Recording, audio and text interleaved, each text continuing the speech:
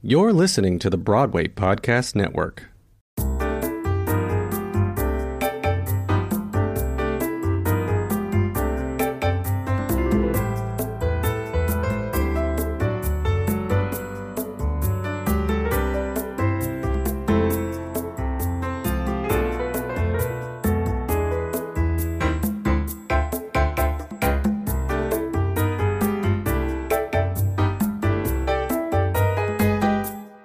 Welcome to the Ladies Who Lunch, and here we are. And now you know this place, Sardi's. Yes. How many wonderful celebrations have we had here over the years? So many.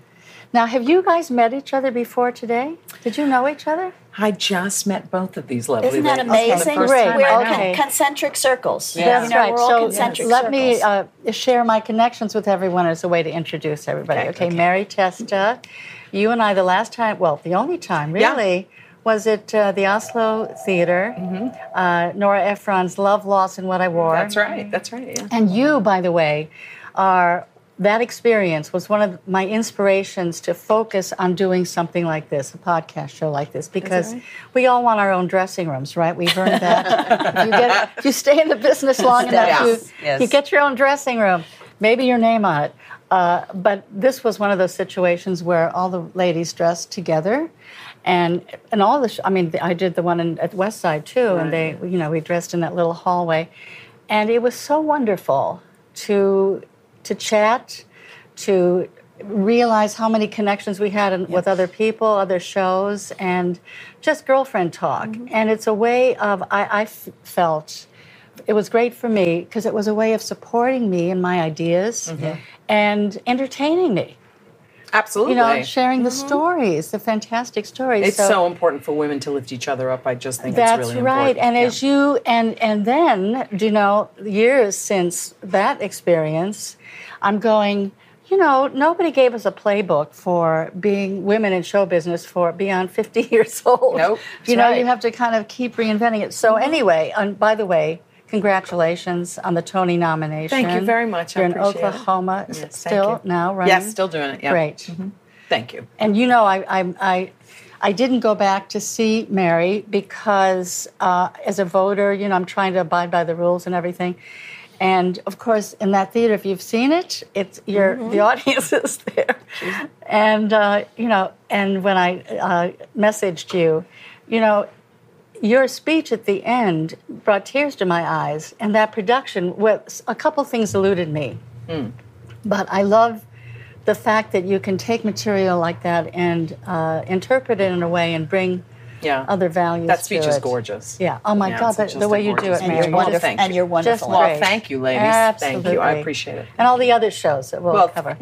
And Susan Schulman. Yes. You're just reminding me because I thought we went back to Meryl DeBusky. That's right. I was and How to Succeed.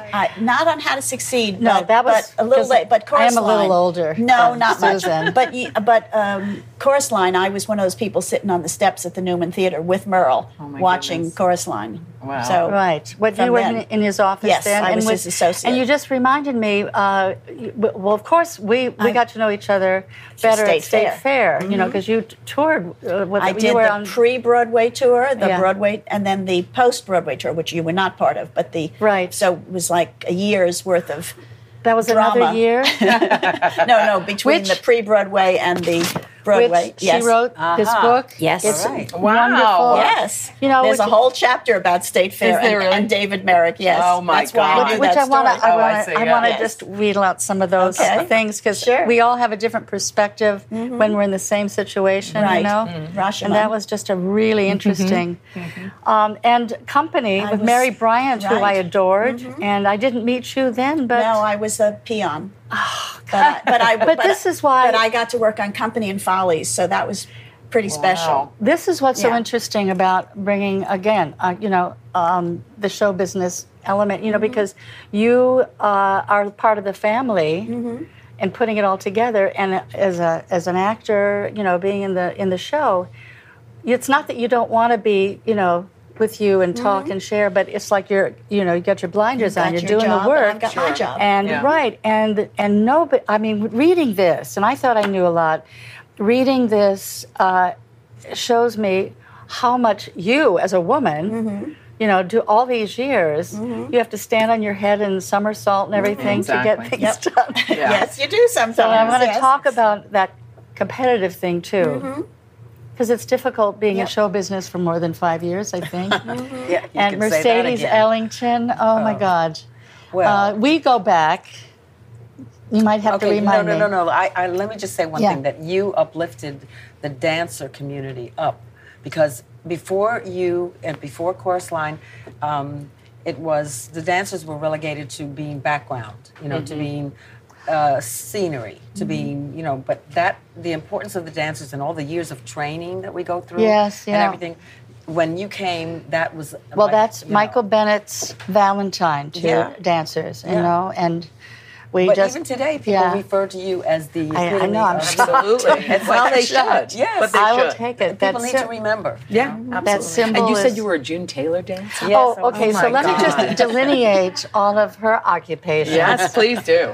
Because there was a time, we probably took a lot of the same classes. Yes, jazz classes. Because there was a time in New York when I was a teenager, and a little ballet girl from Michigan who ran away from home, but that's another story, another lunch. We read that in your book. So that's another thing. But anyway, I was here, I was in New York, you know, and going to all those classes. And there was one point in time when I did my first Broadway show, How to Succeed, Meryl Dubusky, and Turkey Lurkey, where I felt so proud of the fact that I could walk down the street and I knew every single dancer in New York. Oh, wow. You know that feeling? Yes. Because you're in the mix, you're going It's to like class being or in your show, but every single dancer, so you start as a dancer. And I just sort of Googled, because I had no idea I know Sophisticated Ladies, 42nd Street. Not 42nd Street. Nanette, which I saw. And I saw all the work you did on the Broadway stage. And then there's a fantastic memory I have of you with the Nicholas brothers, who I was a big movie fan.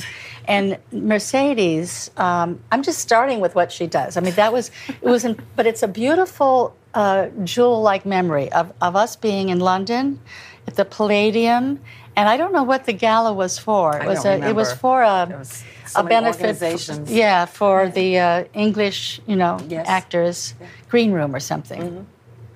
And the Nicholas brothers were there, and I remember being in a rehearsal room in Covent Garden. I remember going up there, and Fayard.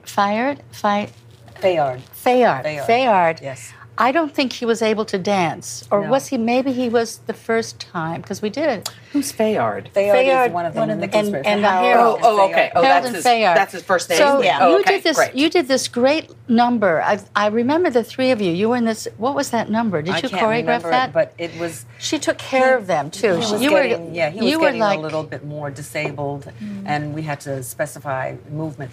That's right. And I remember being in the room when Fayard would be sitting, and Harold would be up there, doing it, and Fayard would be just watching, so that when he got up to do the performance at the Palladium, that gala, that he would know. Anyway, I just loved that image of you taking care of them. You know, you were just like so, because you're an educator. Still taking care, because it's like, went to the Copacetic and Honey Coles and all the people. All the historian. I mean, I'm just getting it. Wow. Now, you are also a writer, a director, a choreographer. Cursed. You created the Duke Ellington Center for the Arts. Yeah, 501c3. And some film on that, enlightened me. Oh. Yeah. Because I was with Andre de Shields yesterday, and Andre de Shields does this, talks about you in such a loving way, and that's when I went. My jaw dropped, because that's when he said something about the June Taylor dancers, and I used to go because I was a Peter Gennaro dancer on Ed Sullivan, and I went, "Oh my God!" Yes. But you were in Miami. Right. Well, the first year... but you were up there with the Jackie Gleason show, right? right? She was on the Jackie Gleason. My first year as a June Taylor dancer was the year that Kennedy was assassinated, here in New York. Then Gleason decided that because of his love of golf, he built a golf... on the golf course, the rehearsal studios, and we all moved down to Miami Beach on the Great Gleason Express, left from the beautiful, now destroyed Penn Station that they used to have. Yeah. And we drove down, and I was very trepidatious about going because we have to go through the South. And so... And this was after civil rights. This was the year after. But it wasn't quite the in their mind, assassination, right? And he just decided he wanted to move down to Miami Beach, and so we got on this train, the Great Gleason Express. I remember that. I remember seeing Jillian, newspaper articles about all the girls getting on the train. And Jilly's catered the food, and Steve Lawrence was on with the Dixieland band, and so it was high time. And I'm going to they stop in the South, I won't say where, but they stopped in the South for PR, and they said, we want everybody to go out on the platform, and for pictures and to wave to the people and everything, and I didn't want to get out. I said, I'm having pictures of Billie Holiday's Strange Fruit hanging from the trees, Had you negotiated through that kind of stuff before in New York? Not really. Way. Yeah. Okay. Yeah. Right. New York was probably a little bit different. Blatant, But not as much as you. So I'm standing there, and somebody from the back of the crowd yells out, "What's that colored girl doing up there?" Oh. So there we went, and I'm saying, I'm in for sure. I'm getting back in the train. Yes. And before I could get in, Gleason reached his arm out and drew me under his armpit, and he said, "You stay right here." Oh, nice. Yeah. And Were you the only black woman in the Yeah. You were... And I love the way Andre put it. You were an activist before you knew it. it was because you were just there. I was dancing because right? we used to go to these auditions just to learn the combination, and the combination would be a free jazz class. So we'd go, and most of the time, all the people of color, we knew we might not get the job, even for Broadway shows. So we'd go with like a club, and then we'd have coffee afterwards. But we had a free jazz class, and it was a thing because.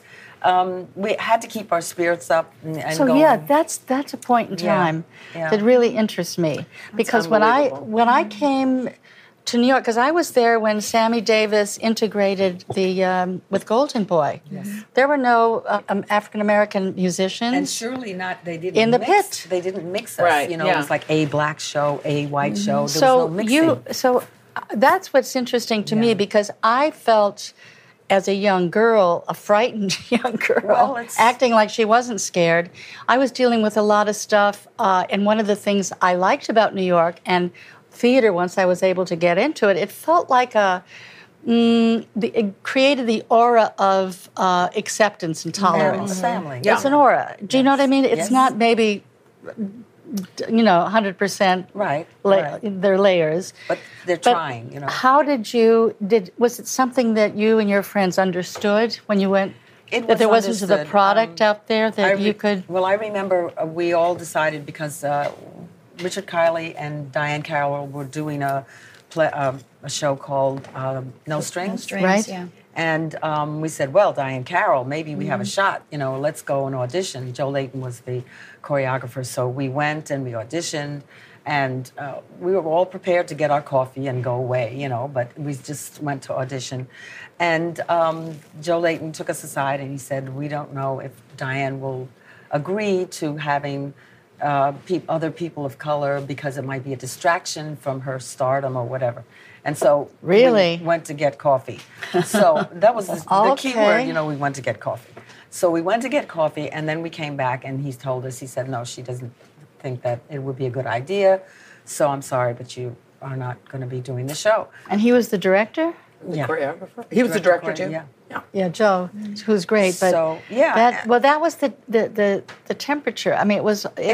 But it was not only that, because in another show, I wasn't hired, and I think Byork did this show, and I won't mention his name. He didn't hire me because he said my last name, I didn't need to work. I didn't need the money. What? So, yeah. Oh, my God. That's another insult. The stupid has been running through for a long time. Yeah. Oh, my God. Yes. So that, I mean, it's just so, because my first job, I mentioned another show, was when I got to New York, after I ran away from home, was to play before civil rights. Yeah. And I went, and it was like an eye-opening experience, because I remember traveling to my first, what they called then, the Negro colleges. Yes. And it was David T. Marr put this little dance troupe together. about 7 people and 1 male singer. And so we did Martha Graham, we did ballet, we did Broadway, and we would play the South, like one-night stands in these colleges.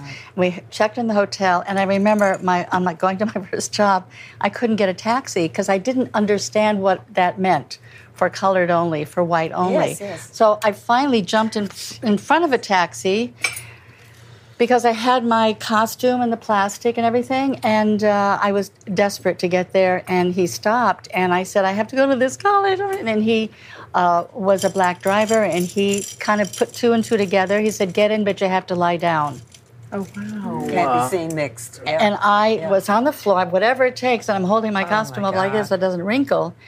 He got me there, and of course, when I told George Wolfe this story, because I was going to put it in a show, I said, you know, he was protecting me, and he said, no, he didn't want to get shot. He wanted me to get there, but so I went, I had no idea. Yeah. But it was really, really. Well, there's some humor as well, because like my grandfather was also touring the South, and it was still segregated where you had to get in the back of the bus. And so a group of the musicians, before their performance, they decided they wanted to take a tour of the city. And so they got on board, and amongst them was Barney Bigard, Barney Bigard is a reed player. He's light skin. He had light skin, straight black hair, and very, very confrontational, but that's kind of goes with the personality of that instrument, but that's another thing. Yeah.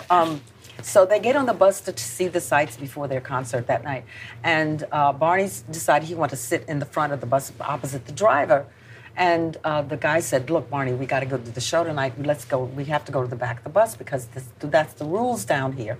And Barney said, no, I'm going to be sitting. I'm sitting right here.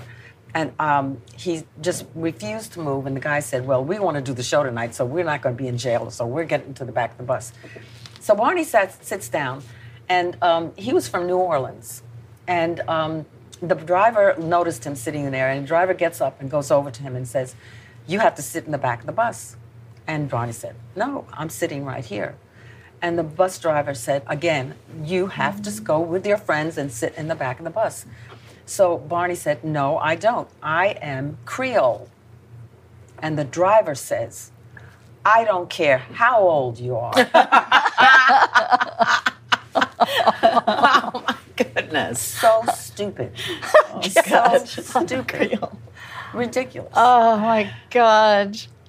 So, unbelievable. One of the things that also sitting here, you were born and raised in New York, and you were born and raised in New York. How did that? And you were Philly. I was born in Philadelphia, but I was raised in Rhode Island. Okay. Yeah. So, what was that like? I'm always interested in. Well, the question I tend to seem to be asking everybody is. Why do people do the things they do? How, what, as a child, where did you get the inspiration or made the decision to go in this direction, to make this commitment? What, like Priscilla Lopez said, watching television. And I watched the movies every Saturday with my mother. And, I did that too with my mother, all the oldies. And you're championed that way. So how was it for growing up in New York? You lived at home and were able to... I lived at home, but my parents loved the theater. They didn't have any money, but they used to go sit up in the cheap seats, which in those days you could get it was the precursor of the Tix booth. Mm-hmm. There was some drugstore and you could get tickets for 50 cents and sit in the last row of the balcony. Of course, tickets were only $2 then, but still, they couldn't afford $2. But still, yes, that was a lot. 50 cents was a big deal.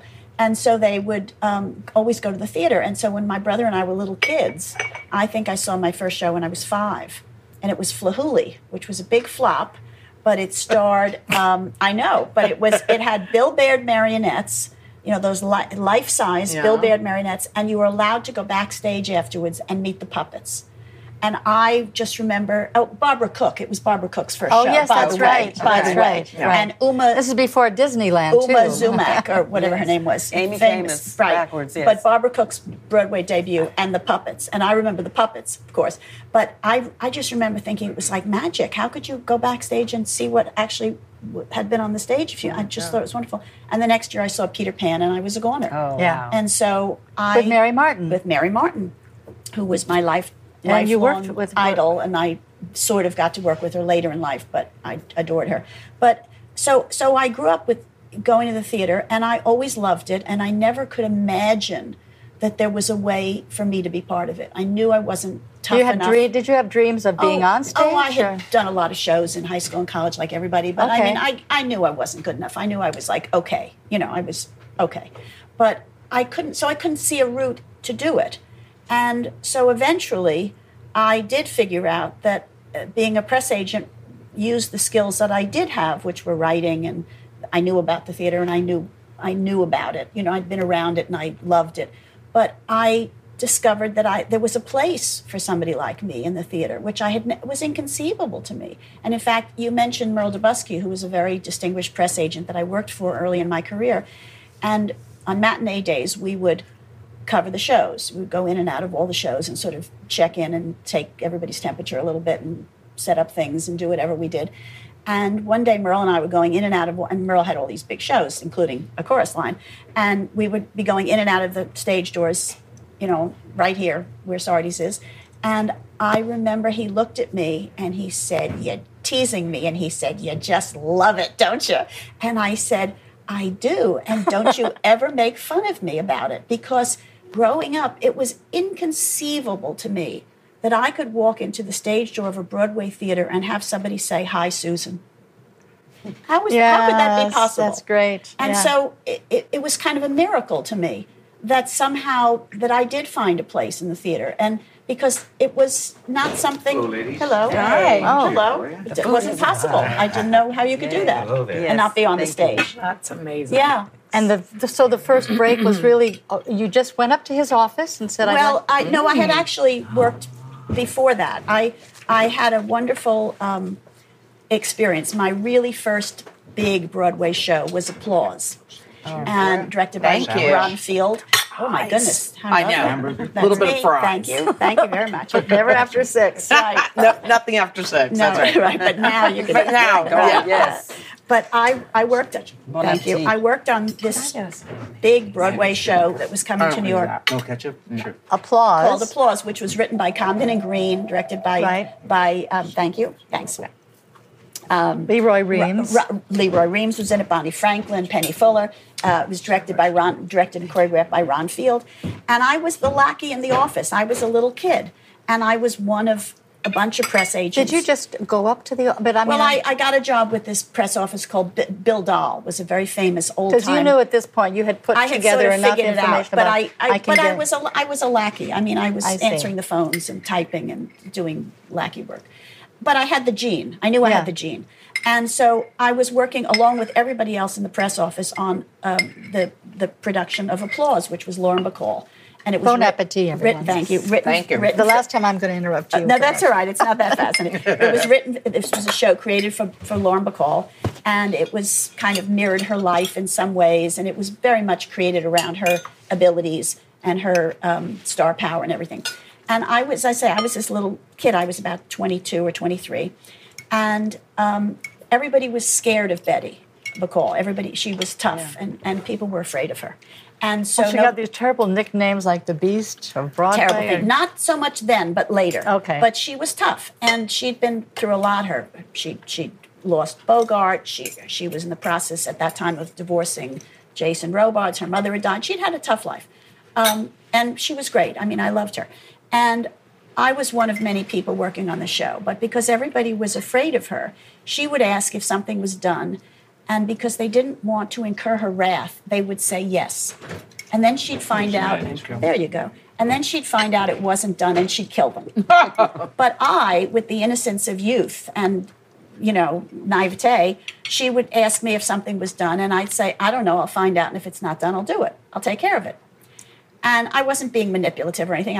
That's who I was. I mean, I was just an honest little kid. And the next thing I knew, I was called into the producer's office. It was Larry Kasha and Joe Kipnis.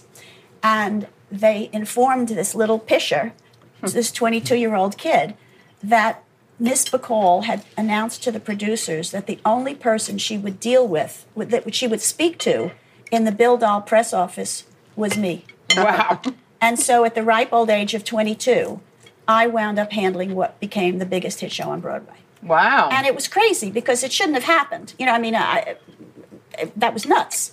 But I rose to it, and But there are no rules, right? But there were no rules, Yeah. and she trusted me, and because she trusted me, and she was right. I mean, I was completely on her side. I mean, I thought she was without, wonderful. like you say, use the word manipulative. With just you just being were doing your job. I was just being exactly. honest. That's when Nothing wrong with that. You start the network and years later, relationships. Because it's all about years later. Somebody who worked in that office, who was much older than I was, said to me, How did you manipulate that? And I thought, you see? I thought manipulate. Was it a man that asked that? No, it was a woman actually. Okay. Interesting. Oh, but the funny thing was, my response was manipulate that. I could barely get my clothes on right side out at that time. You know, I mean, I was a kid. Yeah. But because of Betty, and because I was an honest person, and I was doing my best, I suddenly was in this ridiculously responsible position of handling what became, won all the Tonys, and she won the Tony in the show, and it was a big deal.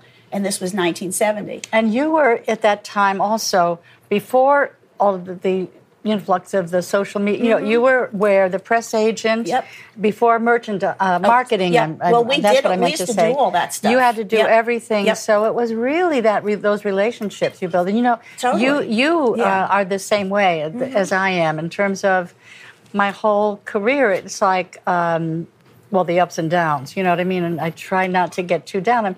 But I respect the work so much, and being in the room, as you do, it's like awards are wonderful, but it's like when you can go from job to job enough, and you're able to work with people who bring you back, like Michael John with you. Who I adore. Who I love so much.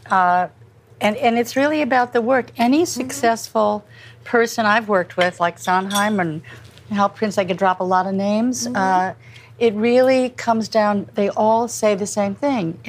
It's about the work. And John Doyle, who's one of my favorite directors, he had this thing where in the room, that's where all that wonderful collaborative. That's what I was going to say. Yeah. That's all of theater is a collaboration. That's right. And if you don't get that, then if you don't understand that, then I don't think you're going to have longevity. I really don't. Collaboration and the relationships that you build. Absolutely. It's such a great joy. Exactly. To do that, And so when people know you want to be in the room and you want to strip away, there's no ego. It's just all about creating something and creating the most beautiful thing you can. And everybody has their job to do. Exactly. Yes. When people know that that's what you do, when you're a team player and that's what you do, they want to work with you. They want that in the room.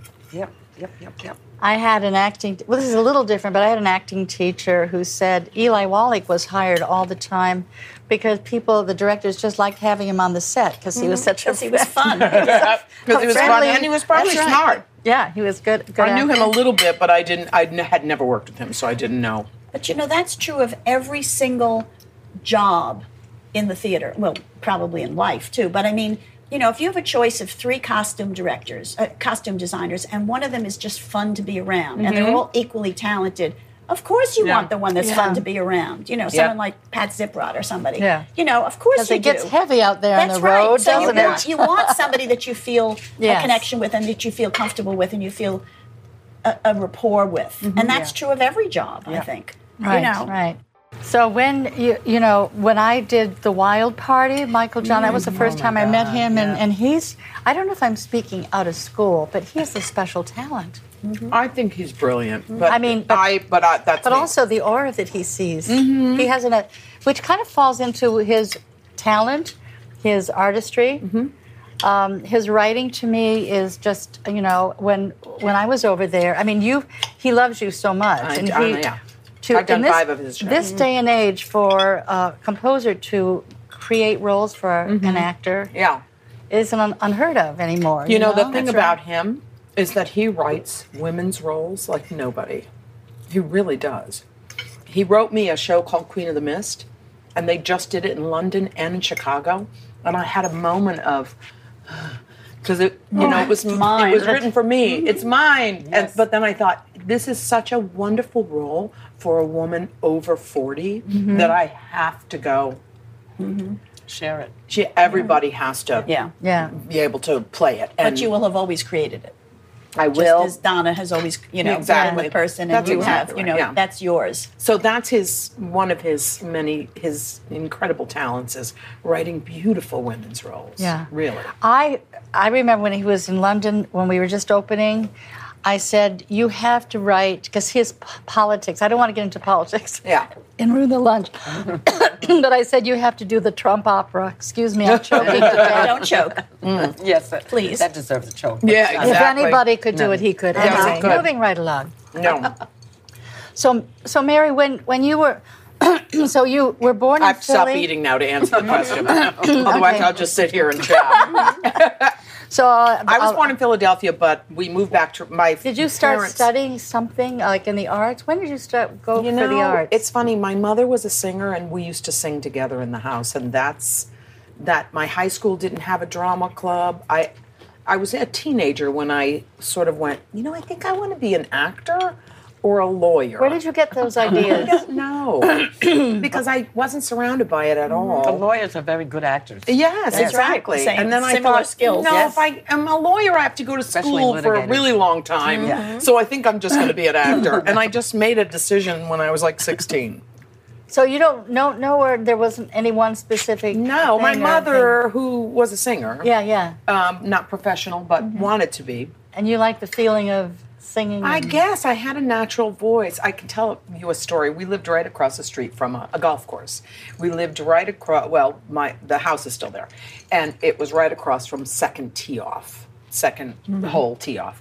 And one day, my mother went to the store. I think I was about 9, and she said, "I'll be right back." And so I was singing some big number, and just a big finish, and I heard applause, and there were like 10 men at the second tee off, could and do it. because Yeah, I'm you're right. loud, and they heard it, and they applauded, and I was so like, oh my God, and I sat like under the window till my mother got home, and that was my first like, hey, you know what? I think I could maybe do Do this. this. Oh my God. Funny. Yeah. That's a Yeah, great it's a good story. thing. And then coming to New York, how did you come with the purpose of Yeah, I just auditioning, or you had an apartment, or I had never been. I went to school. I went to the University of Rhode Island.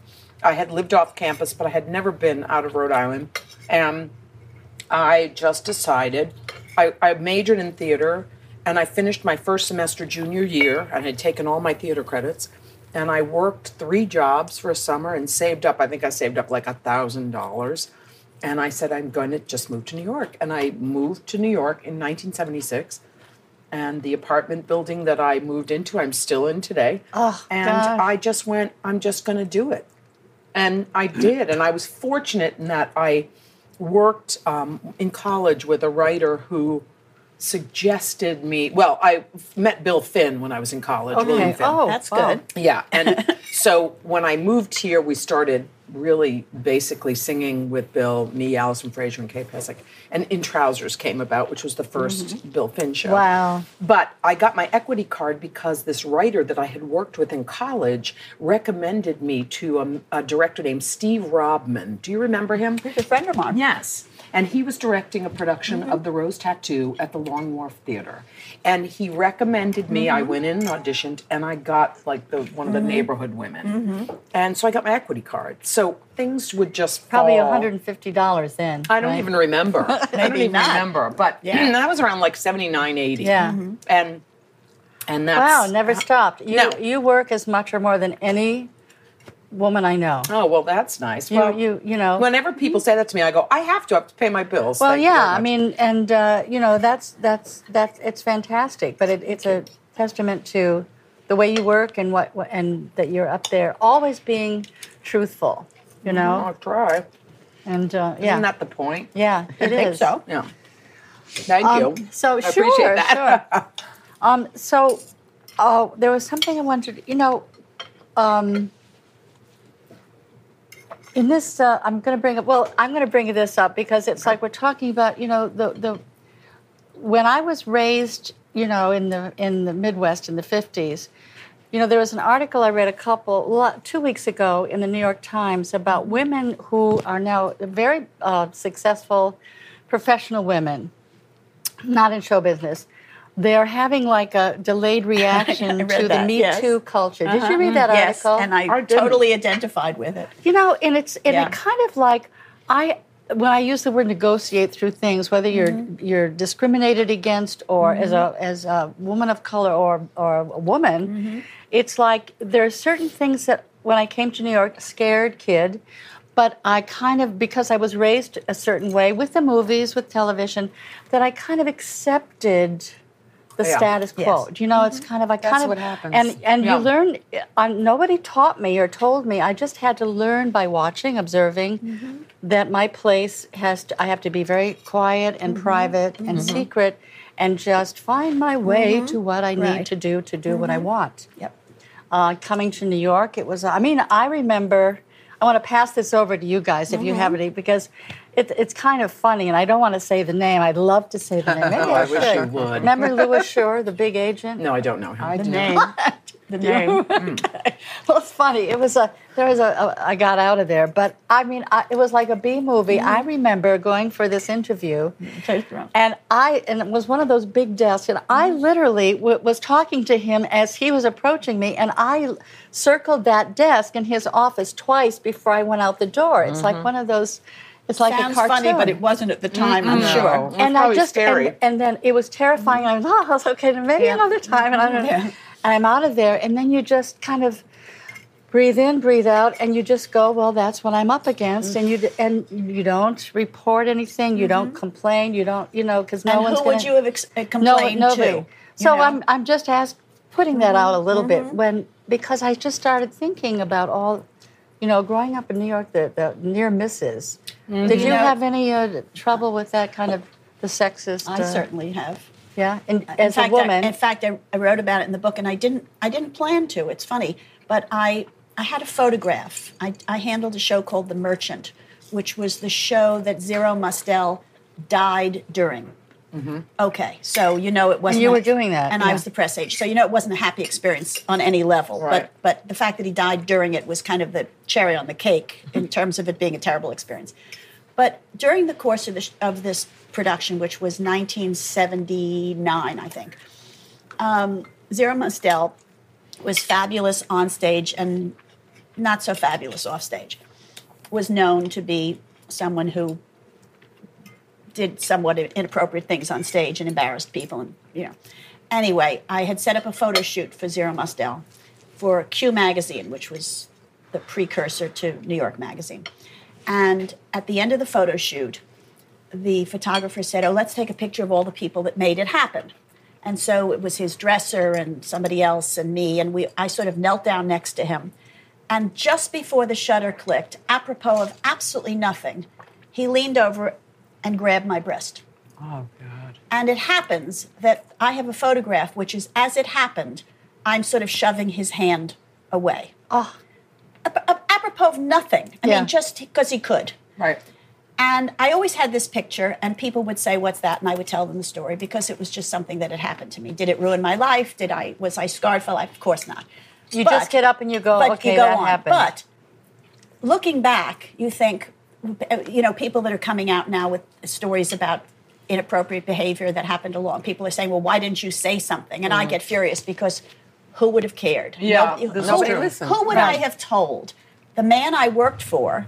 And it would have hurt your reputation. They would have checked you off. Yes. But I mean, who would I have told? The man I worked for, the press agent, he couldn't have cared less. Right. The producer of the show, I would have been fired. I mean, there was nothing. There was big Broadway star, little pissant press agent. There was nothing equal about the power that we had. Right. So did it ruin my life? No. But did it happen? But how do you? But then yes. Well, this is how the do thing. you deal with it? So I didn't deal with it. And I didn't, I just went on because there was nothing, as I say, it didn't ruin my life, but it was so inappropriate. He was just being a pig. There was no reason for this. And I was a kid, it was just such so you chalk it off and go, that's But the interesting thing was years and years later, when I wrote this book, I sent that chapter, which was about the merchant and about Mostel and this kind of awful experience of this entire production, which was disaster-ridden. And I sent this chapter to this person that I had been working for at the time. And this was in 2013. And he read it, and I said, tell me if there's anything I've forgotten or did I miss anything. I want it to be accurate, and because it's a long time ago. And he called me up and he said, and it didn't refer to anything else in the chapter. This is just a very small incident in an overall chapter, quite long.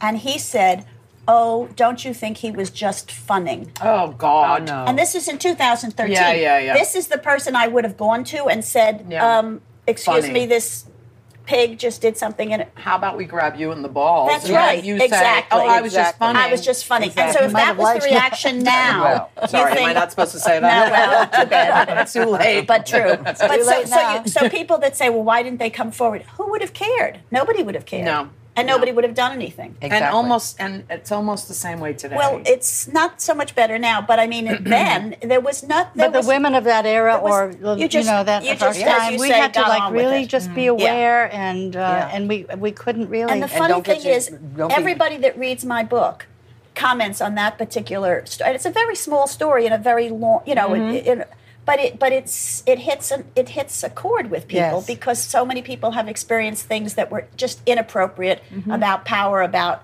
whatever, that were just wrong and that we But had to deal with. It falls into the fact that you have to choreograph yourself. That's right. You had to Look figure it around out. the room to see the Exactly. situation. Where's the door? Where's the bathroom? Yep. And see that you And can how do I have deal an with it? escape if Yep. necessary, and who's in the room.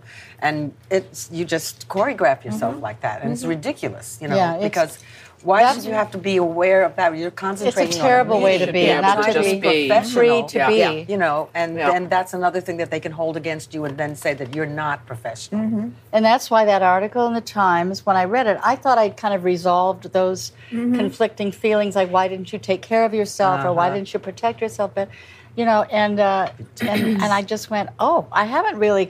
I'm mad. Yeah. Well, Of that's course. these women. Yeah. That's I'm what really this article pissed was off. about. These women and these. I didn't these, see this article. Yeah. Where, in the It's Times. only you about said? 2 weeks ago. Yeah. But these were very established, prominent women in their fields. They were lawyers, and I mean, they were very established, credentialed people, and every one of them said, I've never gotten over the fact that this happened to me, and I didn't do anything about it, or I couldn't do anything about it, and exactly that. You do think about those things, and you think, well, why didn't I just knock his teeth out? Why didn't I just haul off? But you couldn't. The value now is to, since I read it, it's like, well, bringing it, just sharing a little bit here, but also for myself to just adjust my perspective a little bit, and to have a little compassion for myself. Yes, Exactly. and don't blame yourself. Because That's exactly right. that's what happens. We were having a conversation in the dressing room last Because night. I was that way growing up in the 50s and 60s, and I Women just let speak people, so badly to themselves. Yeah. And it's inherent.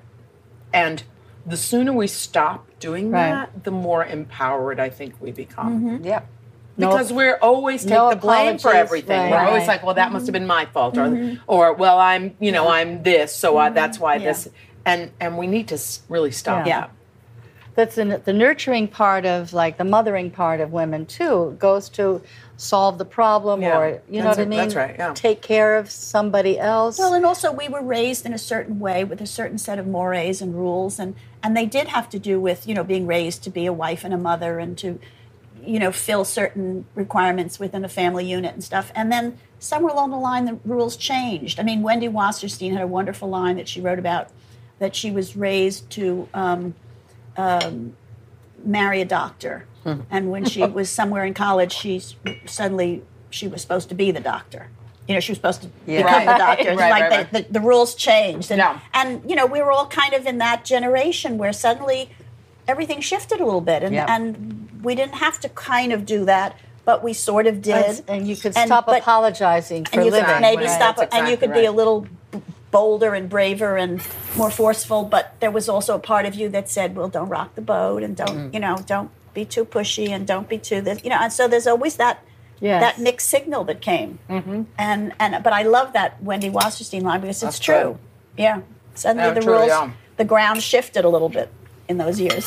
Well, there's racism, there's feminism, and now there's ageism. Yeah. Oh yes, thank you. So we're going through the That's shifts right. of And the this is addition. like, again, I just I keep wondering myself. I go, well, nobody. I never went to university, but I don't think they'd have a course for what do you do at a certain age. I'm into my 70s, you know, and a dancer's life is short. But I want to keep moving with Dance Illusion as much as I can. I love that. As long as I can. I love that. No, but everybody used to ask my grandfather when he was going to retire, and he said, retire to what? Yeah. Yeah. You don't retire. So I just gave a speech the other day to the Zena Ramet floor bar people. They're having a conference, and I said, no, don't take that word out of your vocabulary. I talk to everybody in my building. I said, the retire doesn't exist. Say segue. Yeah. Segue from one thing to another. Mercedes, not you retire. are like, in my mind, the shining example. Do I have something here? No, me. Oh.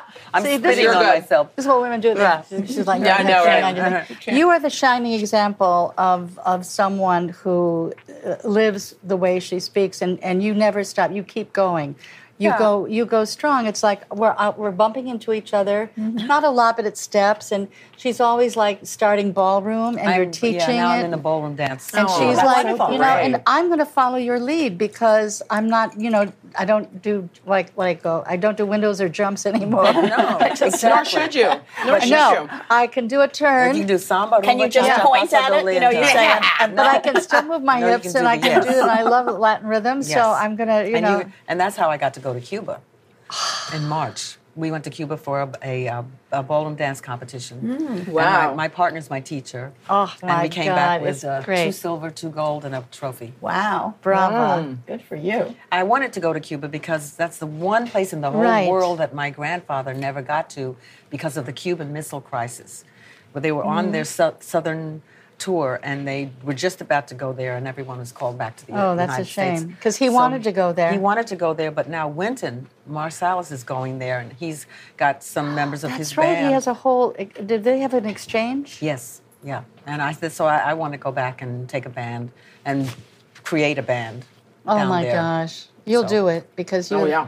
You have a book. Yes. And you have another one coming to Yes. be done. Yeah, Rizzoli keeps asking me to do an autobiography, and I'm like, You have to, don't you think? But it's like I'm stuttering. I'm saying, well, blah, blah, blah, blah. Where do I begin? You know, I know. And it's so much to cover without the emotions rushing up in you. I admire people who write books and don't get overwhelmed by the information. I couldn't. I had to have someone help me with that.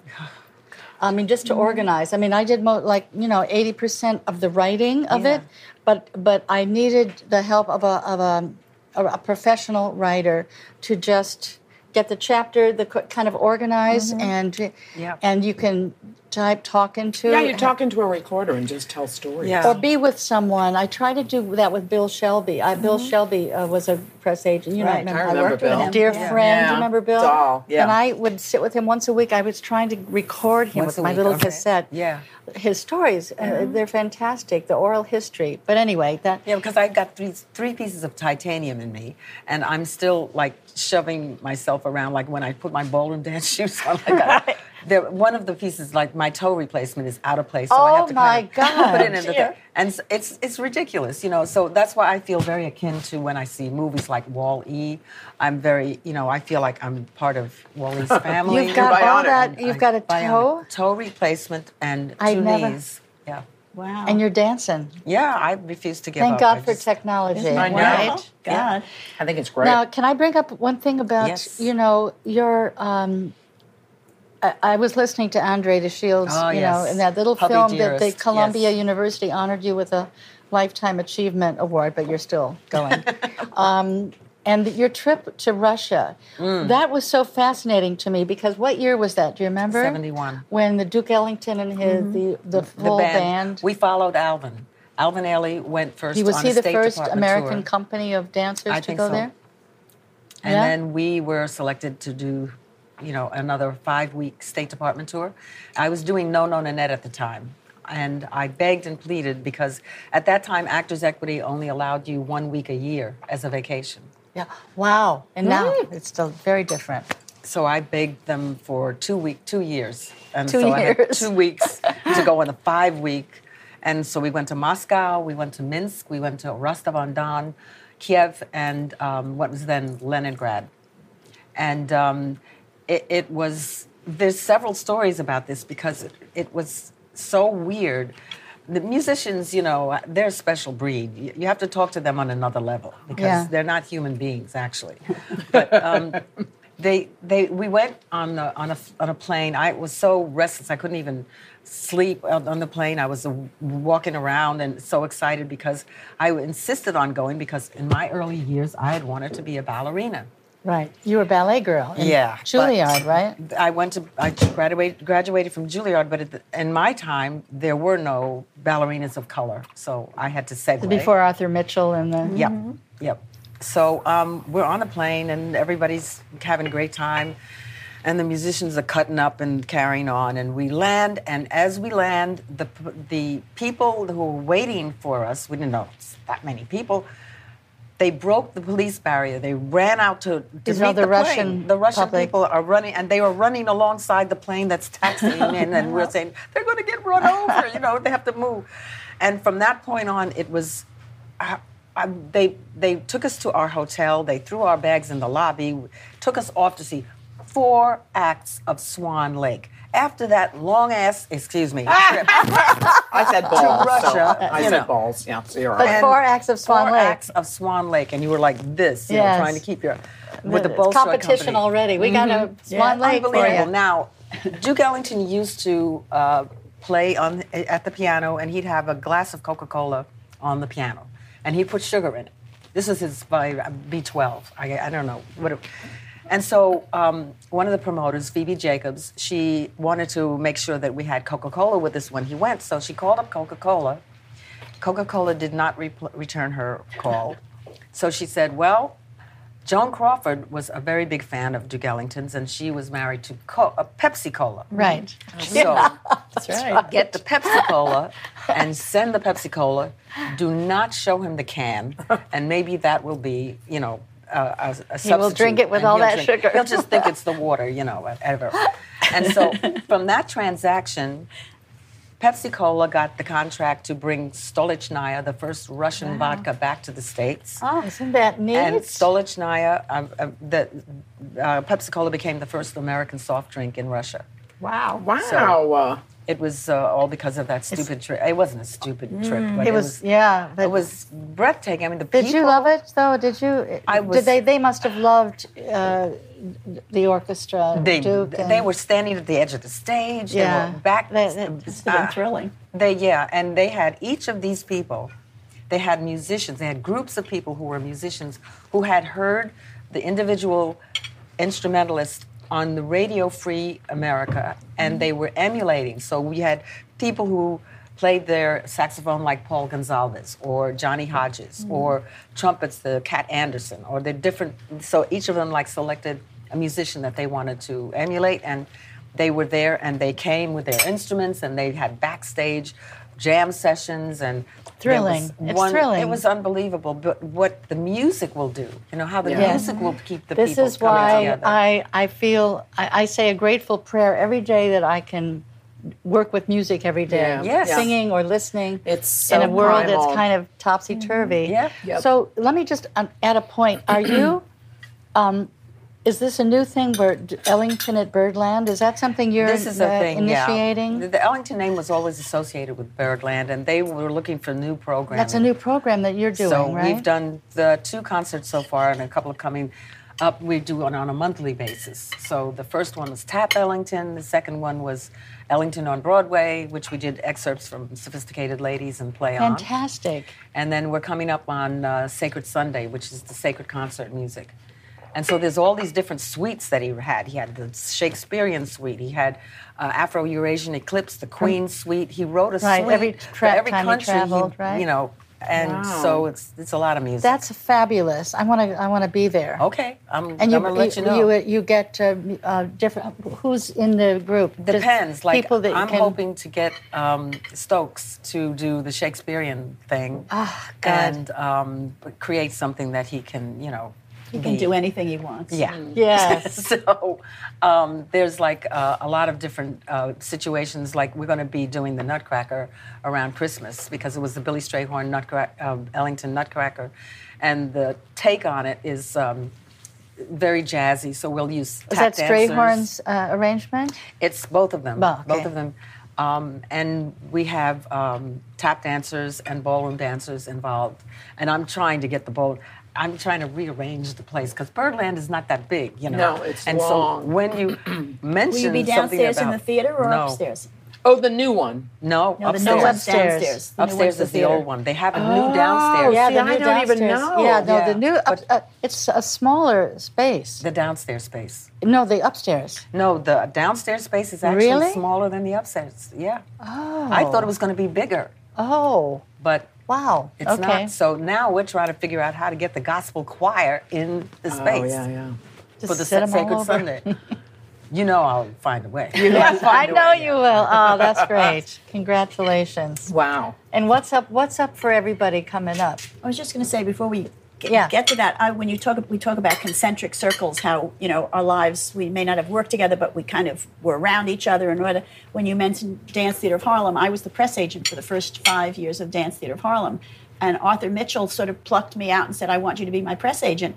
And here I'm this little white Jewish girl from New York, and Arthur Mitchell, who was the most charismatic human being alive, and whatever he said, you would do because it was Arthur Mitchell. He was so certain. Oh my wasn't God, he was confident. wonderful. Yes. He was just the most amazing loved man. him. I Yeah, adored we him. took speech lessons together, Marion Rich. Oh, he was my wonderful. God. This is somebody I don't know. He created Arthur the Dance Theater of Mitchell. Harlem, Okay. and he Yes. created. He was one of the first people. I He remember. was the first person of color in City Ballet, New York City Right. Ballet. And Balanchine.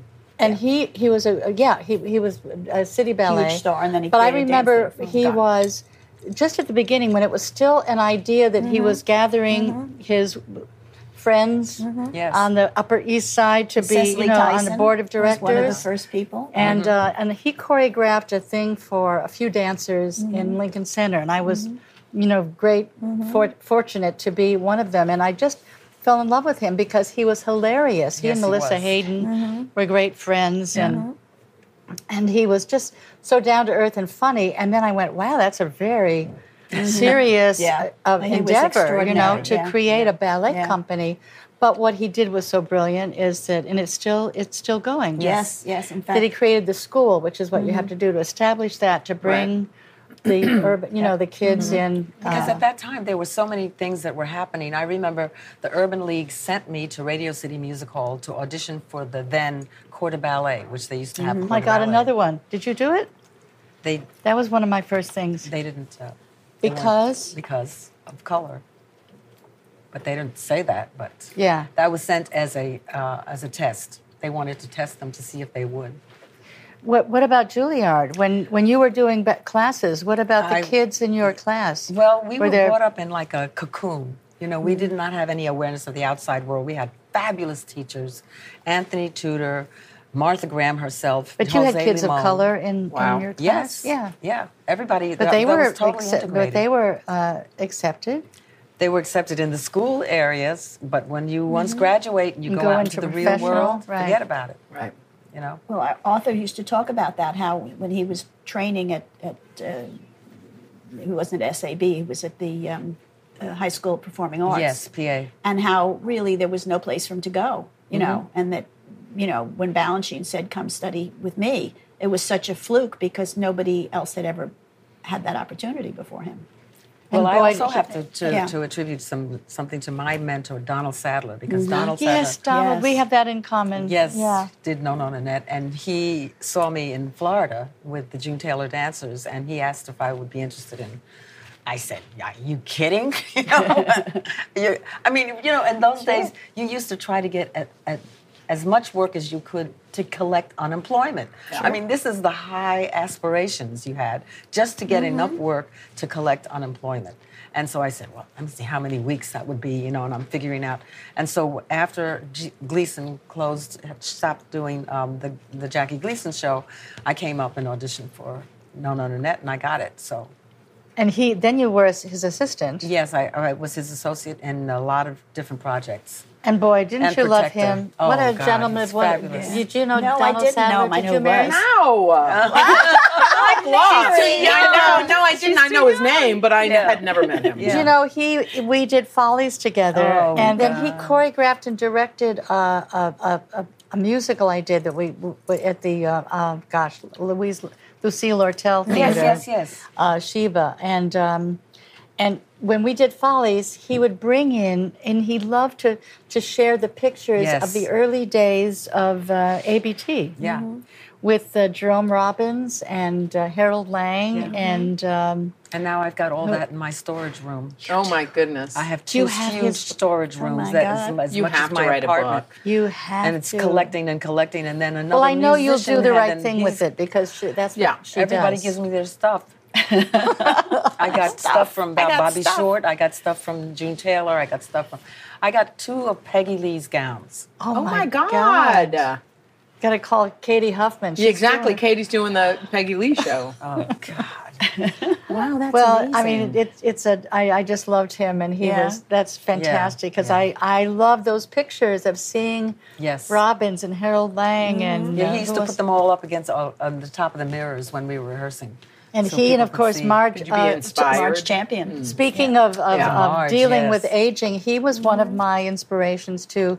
Because now I'm doing Pilates because Donald did it, and I'm getting, off an injury and getting strong again. But the Pilates thing, and I remember him doing it, and he and Marge Champion would go rent a studio, and they did a little film about They it, do a and they bar. would do their routines, and just an elegant. Just have to keep moving. They can't hit a Talented. moving target. That's Right. I also like to say you have to confound people because my favorite thing to hear from people is, I didn't know you could do that. And all of us have such capabilities, like a broad range of capabilities. Like making biscuits in Oklahoma. Exactly. Oh, Except I don't do that. okay, but this is the illusion of doing exactly. it. Yes. But we have so much. We can't be pigeonholed. And we're always being pigeonholed. Oh, that's what you do? Okay, that's what you're always going to do. It's a safety factor, right? Yes, so you have to confound them. Ellington used to say beyond good category, motto. I like and that's that. the title that he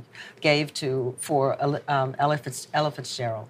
She's beyond category. She could sing anything. That's exactly right. That's exactly. I like to think of myself that way. Yes. Because I can do lots of things that I haven't been asked to do yet. The Ella and Fitzgerald so of Broadway. Why think you're done when you've got this ocean And you of have stuff? a book or two. Well, I don't know that I'll ever write a book, but you have why it. stop yourself? Why stop yourself? Yes. You know what I mean? It's Because, I mean, when I think of you, I think funny and big voice and all those things. And here you are in Oklahoma playing a completely different character than I've ever seen you do. Right. And there's a real heart and a warmth and a soul, and you're seeing a whole different shade in that show. I like to think that I've done that in a lot of I'm shows. sure you have, but I mean, it's sort of the big picture kind of thing. Well, that's what everybody thinks of me, that I'm funny and I have a big voice. That's right. But you know what I love about you, one of the things I love about you, Mary, is that the way you were so generous in talking to someone. I read this somewhere about the way you work and about especially this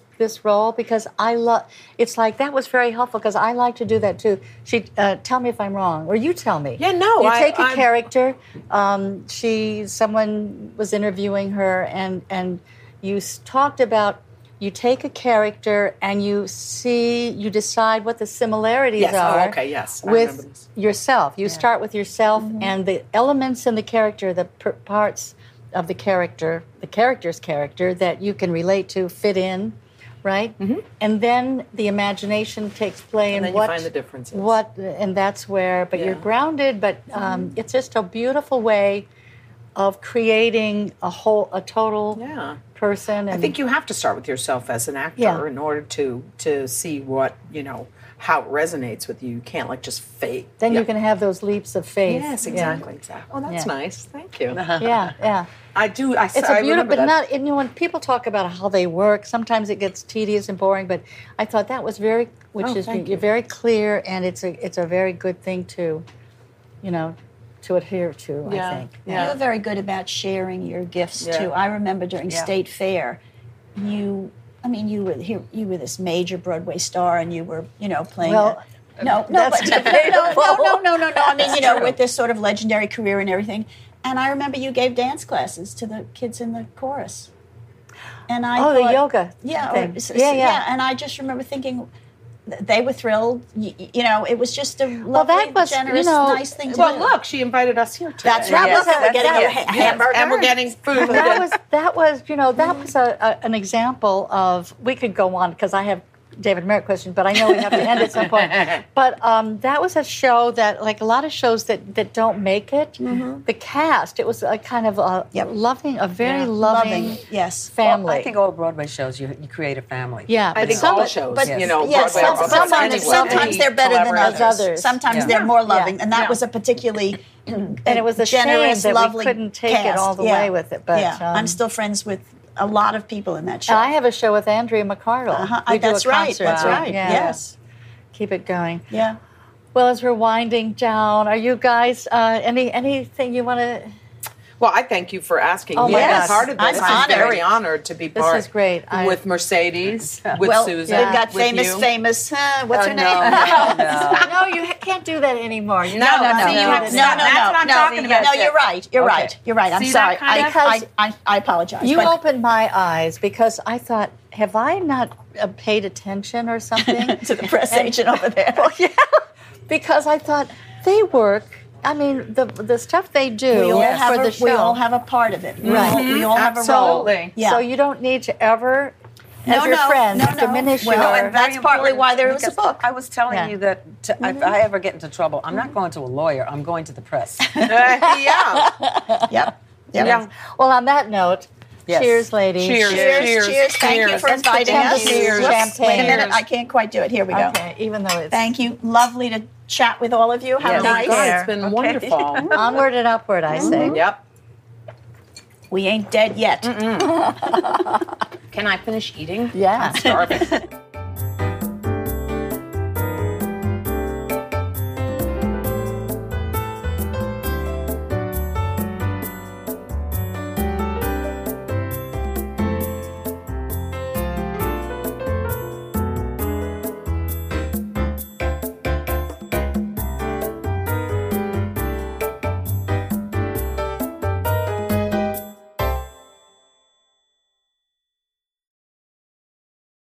Hey, it's Leslie Odom Jr. here on the Broadway Podcast Network to tell you about the Rise Theater Directory, a program of Maestra Music. Rise is a national online resource designed to connect and empower backstage and administrative and creative theater professionals from underrepresented backgrounds. If you work or aspire to work in the theater community, this can help you find your next project. And if you hire theater professionals, search the Rise Theater Directory to find your next team. Create your profile now and get more information by visiting risetheater.org. That's theater with an RERISETHEATRE.org, because only together we rise.